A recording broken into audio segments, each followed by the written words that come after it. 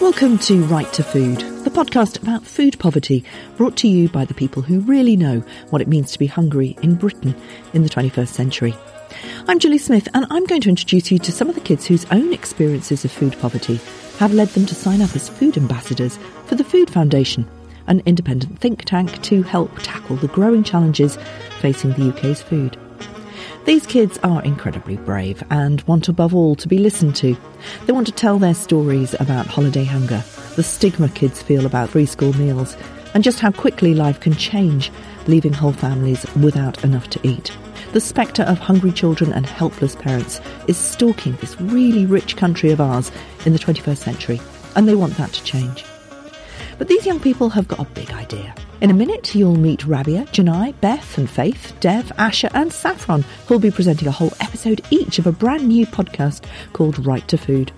They'll decide the stories they want to tell from their hometowns, do all the interviews themselves and make sure the end result gets to the people who really need to hear it. But first, a word from their ambassador, Dame Emma Thompson, who told us why she got involved with the Food Foundation in the first place. Well, what's so fantastic about this inquiry is that it's absolutely gone to grassroots level all around the country. It's gone everywhere, England, Scotland, Wales, Ireland, speaking to young people, really actually sitting and having conversations with young people about what it is like to go to school hungry. Poverty or lack of food is stigmatised in our society. It's stigmatised in all societies actually, but in ours certainly. And one of the functions of this inquiry has to remove that stigma. We pride ourselves, wrongly at the minute actually, upon having a just and compassionate society. That's a misnomer at the moment, but we could get back there, and we will. And the young generation will be the people to help us because they're just so fed up with it, and they can see what's happening. They can see how they're being sidelined, not listened to. They can see how the things are playing out. So woe betide people who don't listen, because they will change things. They will change everything. There's a lot of discussion, and I've spent my years and years talking about human rights.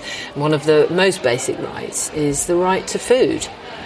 And we just forget about these very, very basic rights. Every human being has a right to just have enough to eat. You know, and children can't go out and just find it. They're at school, they can't earn, they need to be given food to eat by their parents, by whoever is near them. You know, and that is our natural state as human beings. We want to help children, we want to feed them, so why aren't we doing it? So the right to food, bottom line, let's get on with it. We meet them in Brighton at a Food Ambassadors Summit, where they're planning the Children's Right to Food Charter as part of the Children's Future Food Inquiry.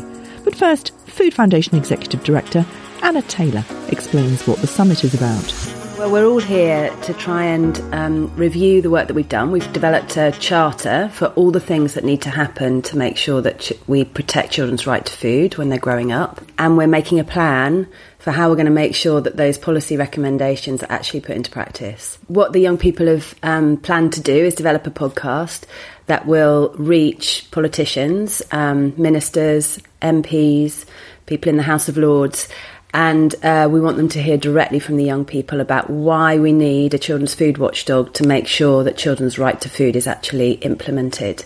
And the podcast will bring their stories directly to the people that can make these changes happen. So this morning we went through the Right to Food Charter, which has got a large number of recommendations in it, and we went through with the young people to really prioritise the ones that they felt were the most important and could deliver the biggest impact. They did that in two groups, and then they argued for their priorities with one another, and then we did a voting exercise. So we know now that we've got the top 5 priorities of the young people, and those are the things which we're really going to pursue over the next few months. What we plan to do then with the podcast is to explore each one of those 5 issues, explore why they're important to the young people, what needs to be done about it, perhaps even find examples where they're already being implemented by clever people at the local level. So we'll be exploring all of that and giving everybody an opportunity to think harder about the thing that they can do to try and solve this problem. Our work on the children's right to food is really part of a much bigger agenda to try and change the food system so that it delivers better outcomes for everybody in terms of our health and in terms of the environment. But of course, children's food is at the heart of that, because we know that the state has a very particular role to play in protecting their rights when they're growing up. And we know that the foundations of health and well-being are laid when children are young. So we really need to get children's food right, and this is all about doing that. 16-year-old Rabia explains what it's like to live in food poverty. So we're going to be exploring food insecurity within Huddersfield, our local area, because I've suffered from it myself, and I can tell you it's very common and it's not easy to deal with. My mum's a single parent and I live with her, and she's also on universal credit, and it's difficult because it's very uncertain when money comes in and it's at different times and it's hard to budget it. So when we do budget, it's like we've got a certain amount of money for food, and sometimes that money can easily be spent elsewhere if something has come up and a bill needs to be paid. So there's always been times where I've had to kind of cut down on food or just limit myself to one meal a day, or maybe max 2 if we've got college. But definitely during holidays and stuff like that, where I'm not in college and I don't have the school allowance, it'll be struggling with money and food. So during the summer holidays, on a regular day, mum's just paid an electricity bill or something like that, we won't have much in the fridge. It'll be probably the essentials of milk and, some other stuff in there, but we've hardly got anything, so we'll have to have something that's either in the freezer or store-bought, that's a quick ready meal, and it's not substantial, but it kind of gets you through the day. But it's very limited to what we can have, and if we do have any spare money, we'll probably just get a takeaway because it's cheaper, and it'll fill you up because of how unhealthy it is, so there's not many healthy options available. I do cook, but sometimes it's hard to cook, especially if you've got nothing there to cook with, or if you do, you've got to make do with what you have, and I guess just throw random things in and see what happens. Rabia and her friend Janai want to find out why the allowance for free school meals on electronic dinner cards can't be rolled over to the next day if it hasn't been used, and where their leftover dinner money is going. Janai. At college, basically, if you're on a college allowance or a bursary of around £15, and you don't spend it all that week, it doesn't roll over to the next week. It just you just get £15 again. So say you have £5 left on, that just gets erased, and then you have the £15 left. And a lot of colleges as well, you can only spend money in college because it's on your lanyard, and it's really hard because college food is not nice. It's not, and you can't even go out and get anything from a shop near college. I know. And then now what they've done is they've made, what was the allowance per day? £2. It's £2.50, something like that. £2.50 a day. And they've now made prices more expensive in college, but the bursary stayed the same. Yeah, does that make sense? It's ridiculous. That money, if I haven't been in for an afternoon lesson, so I haven't had lunch, I've just gone home straight after my first lesson, that money that I've not spent that day, I could be using the following week. Mm-hmm. But because of it getting taken away, you only get what you've been given. And sometimes that's not even enough, because you have the £2.50 allowance, but you can go over it. But it's not advised only because you won't have enough money, and they know that we're not going to have enough money. But they're still implementing it. Yeah. Where does that money go, Janai? I have no idea, Rabia. It's not in my pocket, I'll tell you that much. Well, I was working with someone who's done a report on it, and she was trying to figure out where that money is going instead of it being rolled over.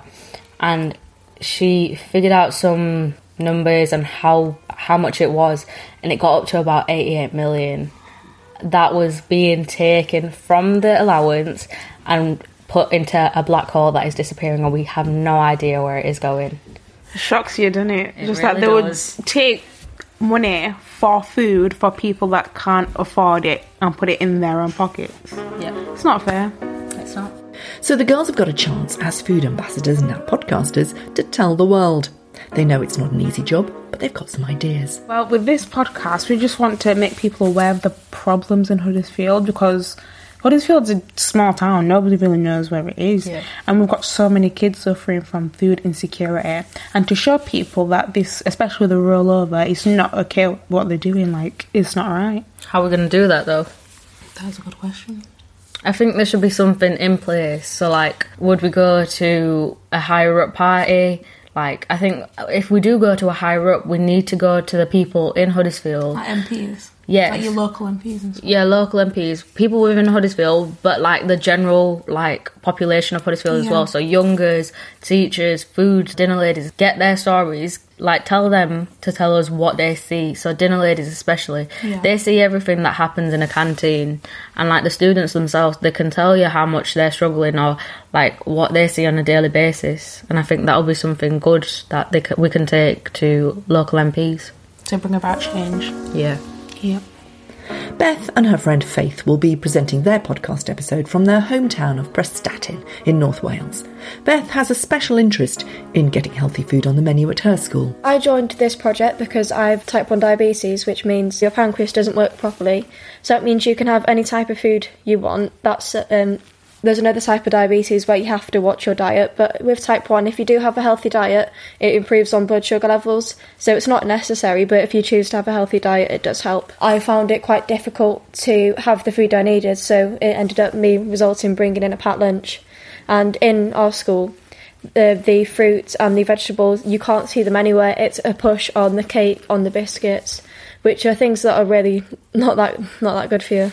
I'm aware of lots of people who may need a certain type of diet. There's a lot of my friends who have allergies to things. School doesn't necessarily cater to that, so a lot of people result in bringing in food that they can have and that they can prepare at home, which is not necessarily the healthiest of things, and because school doesn't provide it, they can't provide it at home either. I'm Faith Jones, I'm 13 and I'm ambassador for North Wales. I'm on free school meals because my parents don't work, so we don't get enough income to pay for me and my 3 little sisters to have school dinners or packed lunches every day. My mum doesn't work because she has epilepsy and she has my baby sister to look after, and my dad doesn't work because recently he started a course in college for plastering, so he's just trying to find a way to either make his own business or to find someone who he can work for. I help out with the food bank that my church runs, and the amount of people who they see there that don't have enough to eat and they could go days without eating, it's horrendous. And there's so many people who actually sign up for food banks, and there's many more who are ashamed to sign up, so they won't do it. And in schools, there's so many people whose parents are afraid to admit that they don't have money, so their parents will go without eating just to feed their children.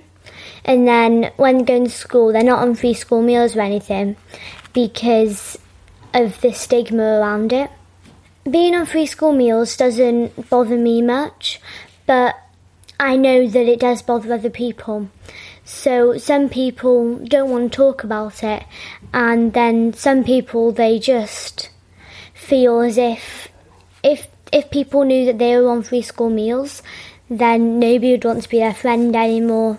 Or they still want to be their friend, but if there's parties and things and they can't go to them because they don't have enough money, they'll think that people will be like, oh, I'll pay for it, and then they'll feel mean for taking the money off them.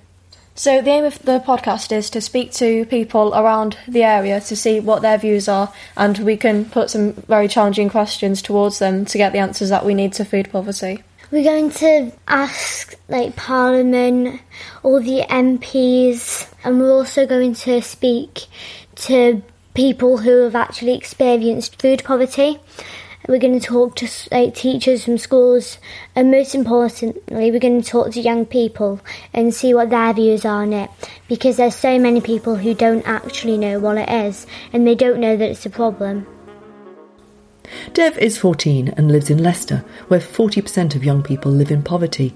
Listen to the passion in his voice as he explains why he got involved in the campaign. I told my form and I said, guys, I've been chosen as a young food ambassador, and I'll be working on this project for the next year. It's going to be amazing, and I really want you guys to be at the centre of it. I want your views.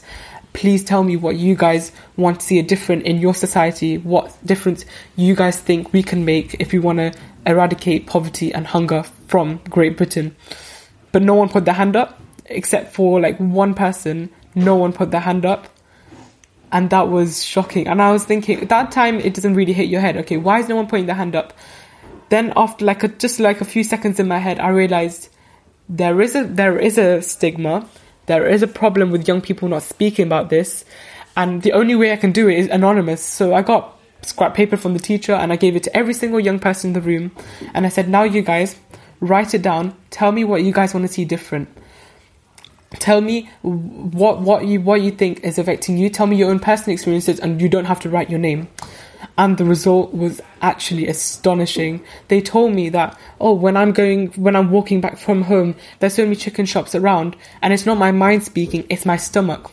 We can't afford to make food at home, so these Iceland 60p meals are all we can afford. Or why isn't KFC selling healthy food or lowering the calorie intake? All I can afford is a McDonald's, but still I wish that it was more healthier. And this is what they wanted. These are my classmates. Some of them I've spent 8 years with my life with, others nearly 4 years. And I could tell by their facial expression, just by their body language, that, okay, yeah, I suffer from this. This happens at my house. Like, I would not expect this from the 5th largest economy in the world, and it happens. The podcast is his chance to tell that story. So how's he planning to do it? When I bring the podcast to Leicester, I really want to hear the stories of the dinner ladies, because the dinner ladies are always at the heart of when you're getting food. They see the children who have packed lunches, they see the children who have school dinners. And if you actually speak to a dinner lady like I have, you see the most horrifying stories of what they've seen with young people, because they've worked in multiple schools. This is not just our school, but just in this community, like just in this school. I'd also really, really want to speak to young people who are at the centre of it, just so policymakers, if you are listening, this really does affect young people.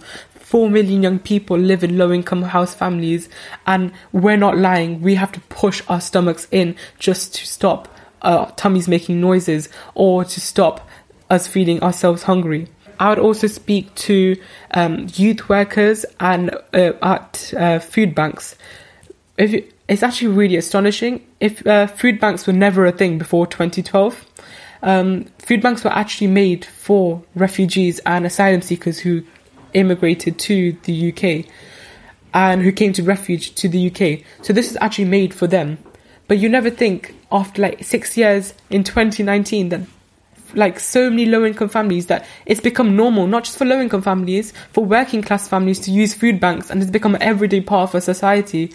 Of course, I'd always speak to young people and always keep these dialogues open because they're the ones who experienced it. But I'd also speak to local politicians, local MPs, and say, what are you actually doing? We go hungry in your own constituency. 40% of young people are hungry. What are you doing to make us healthier, to make us brighter, and to make Leicester a healthy city?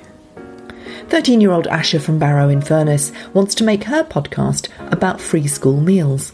Food insecurity is about being able to have enough food on your plate, and one of those issues is free school meals, and about how much you actually get given, because you either have a bottle of water or you get a meal and just get a tiny little carton of juice, which is pretty hard when you only have that and you have to survive on that for the day. I'm on free school meals because my mum and my dad split up when I was really young.